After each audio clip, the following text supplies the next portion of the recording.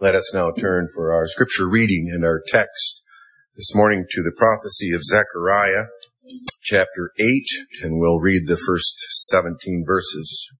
Again, the word of the Lord of hosts came, saying, Thus says the Lord of hosts, I am jealous for Zion with great zeal. With great fervor I am jealous for her. Thus says the Lord, I will return to Zion and dwell in the midst of Jerusalem. Jerusalem shall be called the city of truth, the mountain of the Lord of hosts, the holy mountain. Thus says the Lord of hosts, Old men and old women shall again sit in the streets of Jerusalem, each one with his staff in his hand because of great age. The streets of the city shall be full of boys and girls playing in its streets. Thus says the Lord of hosts, if it is marvelous in the eyes of the remnant of this people in these days, will it also be marvelous in my eyes, says the Lord of hosts? Thus says the Lord of hosts, Behold, I will save my people from the land of the east and from the land of the west. I will bring them back, and they shall dwell in the midst of Jerusalem. They shall be my people, and I will be their God, in truth and righteousness. Thus says the Lord of hosts, Let your hands be strong, you who have been hearing in these days these words by the mouth of the prophets, who spoke in the day the foundation was laid for the house of the Lord of hosts, that the temple might be built. For before these days there were no wages for man, nor any hire for beast. There was no peace from the enemy for whoever went out or came in. For I set all men, everyone, against his neighbor. But now I will not treat the remnant of this people as in the former days, says the Lord of hosts. For the seed shall be prosperous, the vine shall give its fruit, the ground shall give her increase, and the heavens shall give their due. I will cause the remnant of this people to possess all these. And it shall come to pass that just as you are a curse among the nations, O house of Judah and house of Israel, so I will save you, and you shall be a blessing. Do not fear. Let your hands be strong. For thus says the Lord of hosts, just as I determined to punish you when your fathers provoked me to wrath, says the Lord of hosts, and I would not relent, so again in these days I am determined to do good to Jerusalem and to the house of Judah. Do not fear. These are the things you shall do. Speak each man the truth to his neighbor. Give judgment in your gates for truth, justice, and peace. Let none of you think evil in your heart against your neighbor. And do not love a false oath, for all these are things that I hate, says the Lord. Congregation of our Lord Jesus Christ, as we resume our consideration of this book of Zechariah, I would remind you that the great theme of this prophecy is a message of hope for God's people. For God's people, particularly in this context, who were restored from captivity, who had been for 70 plus years in Babylon, and they had been returned to their homeland. But we also know that that return did not mean the end of their troubles. They were called to rebuild the temple and to rebuild the city, and they faced a great deal of opposition. They faced enemies from without who opposed their work. You might say they opposed their very identity or existence as the people of God. You can read about that in the books of Nehemiah and Ezra. But worst of all, more serious than these outward threats to their safety and well-being, they faced themselves. And that's important for us to appreciate. Because our biggest problems in life, our biggest problems when it comes to our true well-being, our spiritual well-being, is not from circumstances. It's not from people. If we think that, we're always wishing and hoping that things would change and imagining to ourselves, if only I were married, I could serve the Lord better. If only I were single again, I could serve the Lord better. If only I had that different job. If only I weren't so busy. If I could regain my health, then I would be able to worship and serve the Lord. But in these circumstances, and we could fill in the blanks because we're prone to judge of our circumstances and make of them reasons or excuses in our own minds for a lack of spiritual vibrancy or growth. And so it is of great practical importance to know that our biggest problems are never our circumstances or the people around us. It's ourselves. It's our sin. It's our doubts. It's our unbelief. It's our worldliness. And so the question that we constantly face really is this: is God's grace and God's power sufficient to address these things? He is the Lord of hosts. You notice how often that title is repeated again and again throughout this book, throughout this reading. It reminds us that the Lord indeed is the God of armies. He is the one who rules supreme. He is the one who rules the angels and all the powers of this world, infinite in might. And He's the Lord. That's this covenant name of God, who is a faithful God, who is a shepherd to us. He's not only almighty, but He's near to us as a shepherd who cares for His sheep. And God reminds His people again and again of who He is and who He is in relationship to them. He is the one who restores us. He is the one who restores our souls, as Psalm 23 says. Our text this morning really is at the heart of this book, and it's at the heart of the message of this book. Its message of hope. And that hope is found in the Lord's assurance of restoration. We might say spiritual restoration.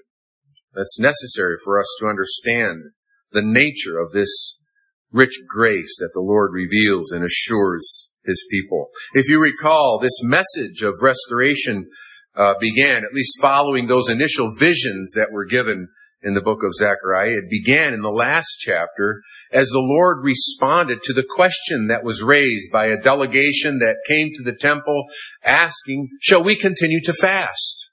As we did, referring to the days of captivity in Babylon, where they fasted on the 5th month and actually on the 4th month and on the 7th month as well, as an expression of humility. And the Lord responded to this question in a way that shows that the issue is far greater than their observance of certain rites, even of fasting. That can simply become a formal exercise. That can be performed with the idea that somehow we're paying God off, or we can obtain His favor by doing this or by doing that. And God's response went far deeper than a simple yes or no answer to their question. And we heard that the pathway to spiritual restoration also involved in repentance. Repentance from a selfish kind of formalism that had marked even the religious observations of these people. The Lord is concerned with spiritual restoration. But we have to define that too a bit, because we might mistakenly think that, well, spiritual restoration, that only pertains to our inner life. That's only concerned with what's going on within. And it has no relationship. It has no effect upon home life. It has no effect upon issues of physical well-being or security or health or such blessings. Well, we will see that God's restoration was not simply concerned with some private inner spiritual renewal that had no influence upon one's environment and community. But the point is that Israel's restoration was far more than political independence. It was far more than outward peace or tranquility. It was far more than prosperity or outward considerations. But it meant life with God. It meant life in fellowship with God. A life of faith and a life of worship. A life of love for God and love for one's neighbor. And we cannot think of any kind of well-being apart from that. It begins with a spiritual renewal in relationship to God. So in this second message about God's assurance of restoration, we hear from our text that the heart of our hope is the covenant mercy of the Lord. Our text is all about God's covenant faithfulness and mercy. And we begin by considering the Lord's amazing grace. The intensity of God's care is amazing. We hear it in the opening words of this chapter where the Lord of hosts says, as the word of the Lord came again to Zechariah, it marks a new prophecy, and that word of the Lord is, I am zealous for Zion with great zeal, with great fervor. I am zealous for her. Zealous, jealous. It's as if the Lord burns for the well-being of His people. Now, remember, we heard this expression early on in the book in chapter 1, where in verse 14, the Lord said, I am zealous for Jerusalem and for Zion with great zeal. I am exceedingly angry with the nations at ease. In other words, the Lord is jealous. He is zealous. He burns for her well-being. Now, sometimes this word zealous or jealous is used to describe God's jealousy for the consecration of His people in such a way that also involves His displeasure and anger when His people are unfaithful to Him. But in this passage, we're not to think of the anger of a husband at the unfaithfulness of his wife, but we're to think of the passion of a husband who seeks the well-being, the love, the good of his wife. We are to think of the gracious, condescending zeal of the Holy Spirit, who James says dwells in us. The Spirit who dwells in us yearns jealously. The Holy Spirit is zealous for our sanctification, our consecration to God, our spiritual life and well-being. And so this zeal proclaims the Lord's love for His people, His profound concern for them. He'll do everything to save her. He will reveal His gracious, saving presence. Thus says the Lord, verse 3, I will return to Zion and dwell in the midst of Jerusalem. Now we know that God had never forsaken His people completely, altogether. Yes, He removed them from the promised land, and He removed them in His discipline and judgment from the manifestation of His presence with them, which was centered in the temple, and the temple was destroyed. But God never abandoned them altogether. He showed His presence in grace yet to the captives. He didn't altogether take His word away from them. There were prophets. Ezekiel prophesied in the years of captivity. But now God not only returned them to the land, but He returned to them in mercy, in sanctifying grace. Jerusalem shall be called the city of truth, the mountain of the Lord of hosts, the holy mountain. I will secure the reputation of my people as a holy people. Well, how's the Lord going to do that? Well, there's only one way in which the Lord does that, and that's by His gracious presence, by the manifestation of His power and mercy among them. God's presence with His people must make them holy. And a revived church is always a church that's marked by truth. A love for the truth, for God's sake. A zeal to believe it, and a zeal to practice it as before God. That's what God's presence does among His people. That's how He sanctifies His people, as we'll also hear tonight. God promises that He would return to them in mercy and grace, and a grace that would also transform them. The Lord will display His covenant faithfulness. Now, what does that mean? What's really at the heart? What's at the core of God's covenant mercy and faithfulness to His people? Well, actually, we hear it in this passage in verse 8, which concludes with this very familiar language. If you know the Bible, you know that this is language that is repeated again and again, where it says, "They shall be my people, and I will be their God in truth and in righteousness." That was God's promise to Abraham when He established His covenant with him. "I will be a God to you and to your descendants, to your seed after you." It's repeated again and again. We come to the book of Revelation, the promise of God dwelling in the midst of His people, wiping tears from all eyes. And we hear this promise again, even given in a very individual way. "I will be his God. He shall be my son." You see, there's nothing greater than to know God, to know Him as near to us, to know Him as our God, to know ourselves as His people, as that which is most fundamental, most important to our identity in this world. Our only comfort in life, in death, is to belong to God, our Savior. And that's what He promises here. From Genesis to Revelation, from Abraham to us and to our children, the promises to you and to your children, this promise of God's saving mercy. And it means bringing sinners out of the world. "Thus says the Lord, I will save my people from the land of the east and from the land of the west." Using those polar opposites, the extreme dimensions, from anywhere, from everywhere, I will gather my people. I will bring them back, and they shall dwell in the midst of Jerusalem. They shall be my people. I will be their God. Yes, that had a literal, historical, geographical fulfillment. But even that is typical, isn't it? It points to the fact that Christ will call His sheep from throughout the world. They hear His voice. They're gathered. They're called out. They're the church.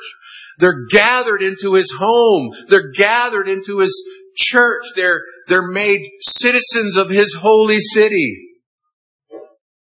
His grace brings them to Himself, brings them to the midst of His people among whom He dwells in mercy and grace.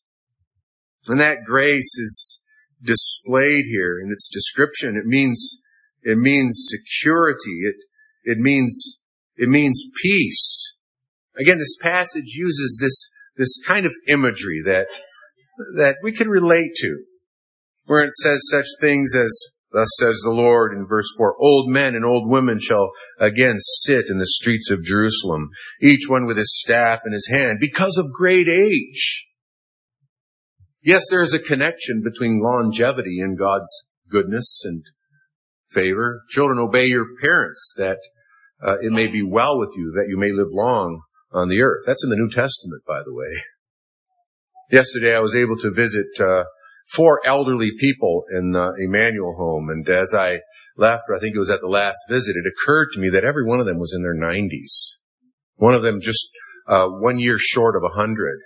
And yes, they had their walkers, but their walkers were testimony to God's faithfulness and grace to them, and that they are still able to get around. And even more importantly, how their lives and their witness bore testimony to God's faithfulness and grace over so many years.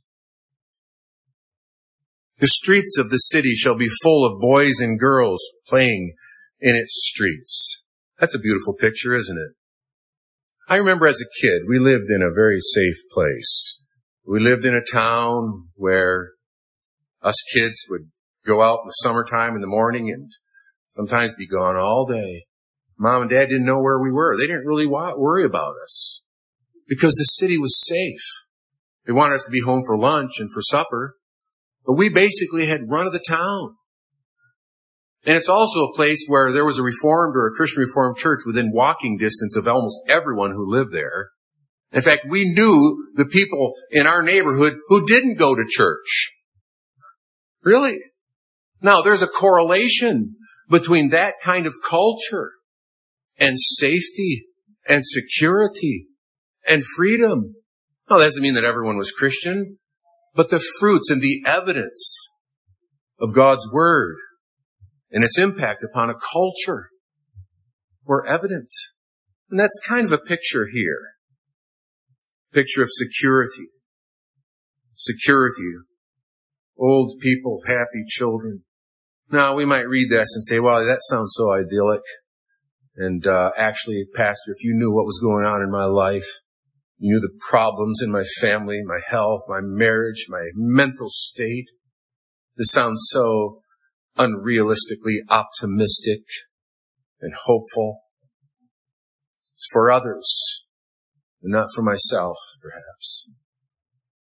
While the Lord also says to His people, don't judge such wondrous grace by your own ideas. Don't evaluate things in terms of what seems possible and credible by human wisdom.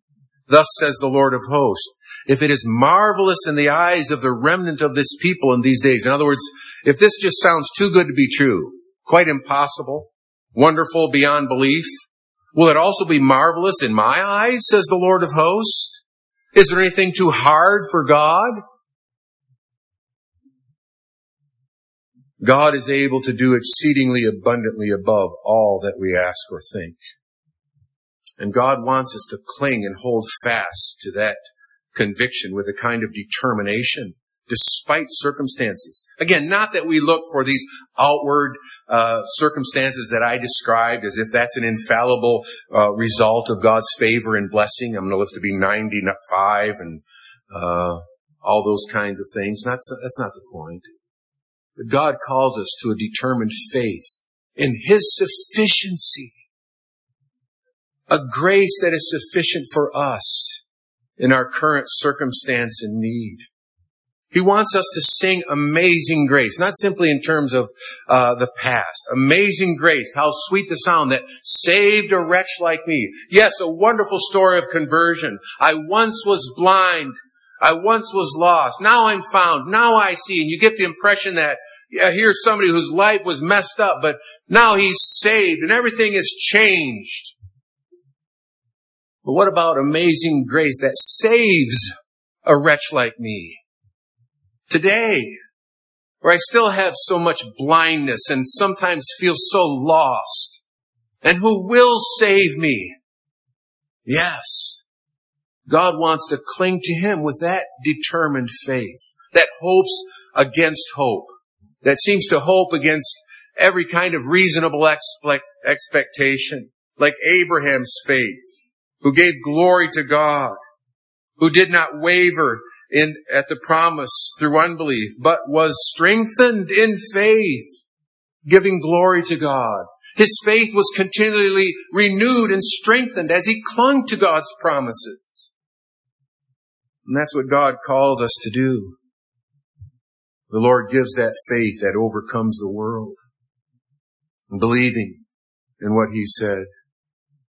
And that leads us to consider, secondly, as a result of this amazing grace, the Lord's assured blessing. Yes, biblical hope is honest. It's honest about the present distress. In verse 10, we read, before these days there were no wages for man or any hire for beast.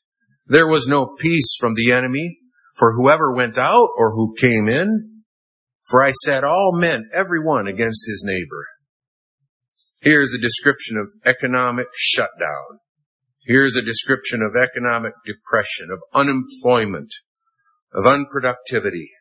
In fact, we read of that in the opening chapter of Haggai, where we read, you have sown much and bring in little. You eat, but you do not have enough. You drink, but you are not filled with drink. You clothe yourselves, but no one is warm. And he who earns wages to put into a bag with holes. You looked for much, but it came to little. When you brought it home, I blew it away.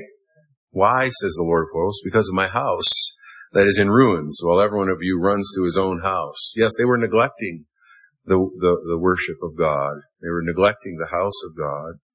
But there's a correlation between the troubles that they faced They face dangers from enemies. It's described here in terms of the restriction of travel, the restriction of movement, where it's not safe to go out in the streets. And perhaps worst of all, a description of internal strife. For I set all men, everyone, against his neighbor. And that's a description not simply of trouble from outsiders. That's a description of the sad conflict that characterized the people of God, who had become marked by quarreling, who had become marked by strife, by suspicions and jealousies and judgments one of another, speaking evil of one another. You know, the remarkable thing in this passage is that it's presented as God's doing. I set all men, everyone, against his neighbor. See, there's this element of God's sovereignty at work in this situation that's described here. Now, that doesn't exempt people from their responsibility and their accountability for their role in this quarreling, for their role in this judgment of others. But the fact is that even this was a manifestation of God's displeasure and a situation that calls everyone to repentance. Because this is the shape sometimes of God's covenant curse. I sometimes think that really is the most godly and proper response that God has called us to in the past years, when the circumstances indeed gave rise to quarreling and disputes and judgments and suspicions and divisions in the church. And perhaps most important for God's people in such circumstances is to hear the voice of the Lord saying, all of you humble yourself before me. All of you repent. All of you seek my mercy and my grace, the restoration of love, the power of the Spirit manifested among you. That's the circumstance in which God promises blessing. This is the situation in which he comes with grace, reminding us that God is a God of gracious change. Not that he changes. I am the Lord. I do not change. Therefore you are not consumed. But God is the one who brings about change. God is the one who reverses circumstances, often with a great reversal. But now, we read in verse 11, I will not treat the remnant of this people as in the former days, said the Lord of hosts. For the seed shall be prosperous, the vine shall give its fruit, the ground shall give her increase, and the heavens shall give their dew. I will cause the remnant of this people to possess all these. Look at Deuteronomy 28. We don't have the time to look at it, but look at it as it describes blessing and cursing. And now in a situation where God's people had indeed suffered his discipline and correction, well-deserved judgment, God comes in sovereign grace and mercy and promises a great reversal, promises blessing instead of cursing. He will make them a blessing. Verse 13 and following, it shall come to pass that just as you were a curse among the nations, O house of Judah and house of Israel, so I will save you, and you shall be a blessing. Verse 14, as I determined to punish you when your fathers provoked me to wrath, says the Lord of hosts, and I would not relent, so again in these days I am determined to do good to Jerusalem and to the house of Judah. Sovereign mercy and grace that God gives to his people. The Lord will keep his word. The word that had been spoken by the prophets, God reminded of them of that in verse 9. Let your hands be strong. You have been hearing in these days these words by the mouth of the prophets. Haggai and Zechariah had spoken of the rebuilding of the temple, and they were to believe that. And believing in God's word, they were to take action. Twice we read, let your hands be strong. Twice we read, do not fear. And these things, they go together, don't they? These exhortations are very, very closely related. All we have to do is ask, What does fear and anxiety do to us in our lives? Well, it paralyzes us. It makes us inactive, sometimes literally. We're afraid to go out, and it hinders our ability to act. Let your hands be strong, the Lord says. Interestingly, it doesn't say let your hearts be strong. Of course, strong hands, in terms of activity, is the result of a strengthened heart. But sometimes we can make a mistake here, and we think, well, when I really feel strong inside, then I'll be ready to take action. When actually the Lord calls us to prove His sufficiency often by doing what He says, despite how we feel, and trusting that He will show His sufficient grace. That's what He's doing to these people here. He says, let your hands be strong. In other words, what? Get to work, people. Build this temple. Don't let fear, don't let your circumstances paralyze you. Take action. Experiment. Prove God's sufficiency. Step out. Step up. Take one little step. And you might find that in the doing, that in obedience to God's word and His will, that you find the strength to take another. Oh, that doesn't mean you'll live up to your ideals and your expectations. None of us do.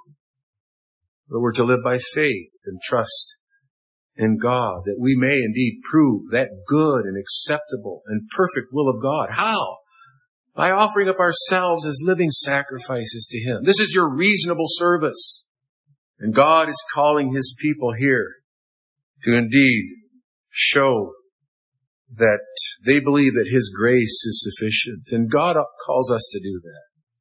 He calls us to do what His Word tells us to do. He calls us to do what our consciences tell us that we want to do and that we ought to do. And God calls us to do exactly what our fears and anxieties sometimes say, you can't do it. Well, you can't. That's right. That's why we need divine help and power. But God promises these things. And believing His Word, He calls us to prove His sufficiency, to take steps in the right direction. And don't let fear paralyze us from acting in humble faith. And He will show that, yes, He strengthens us. His grace is sufficient. And that leads us finally to consider the Lord's arousing, I could say activating goodness. You see, our text is really all about God's covenant mercy. That is God's mercy revealed in a relationship. God sovereignly and graciously enters into a relationship with needy sinners, with Israel, with you and I. And these precious promises that we consider this morning are all assured in Christ, because He is the mediator of the covenant. He shed His blood, the blood of the everlasting covenant. And in Him, God bestows the saving grace of forgiveness of sins and restoration and life to all who simply come to Him in their need and believe in Him, the one in whom all the nations of the earth will be blessed.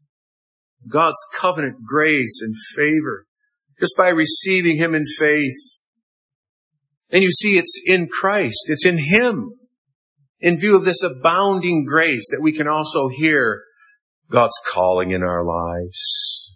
We can hear what are sometimes referred to as the obligations of the covenant, right? Because in every covenant there are two parts. God promises, God promises, God promises. But therefore we are also obliged to respond to God's promises, to cling to Him, to love Him, to serve Him. The Lord's goodness arouses thankful living. And God wants us to hear that also in this word of hope, in which He sets out the path of restoration by amazing grace, by His assured blessing. It's grace and it's blessing that arouses people to live like His people. That's how our text concludes, really, isn't it? When you hear verse 16 and 17, it says, "These are the things you shall do. Speak each man the truth to his neighbor. Give judgment in your gates for truth, justice, and peace. Let none of you think evil in your heart against your neighbor, and do not love a false oath. For all these are things that I hate, says the Lord." In effect, the Lord is saying, as we hear in the Epistle of John, "My brothers and sisters, little children, if God so loved us, we ought also to love one another." Yes, that's the practical outworking of the knowledge and the reception of such grace that's given to us as His people. Love so amazing, so divine, demands my soul, my life, my all. So on the base of this wondrous grace, take comfort, take hope, take strength, and also exhibit that strength in your relationships to one another, in your homes, in your church, on your job. That loving God who so loved us, we might also learn more and more to love our neighbor as ourselves. Amen.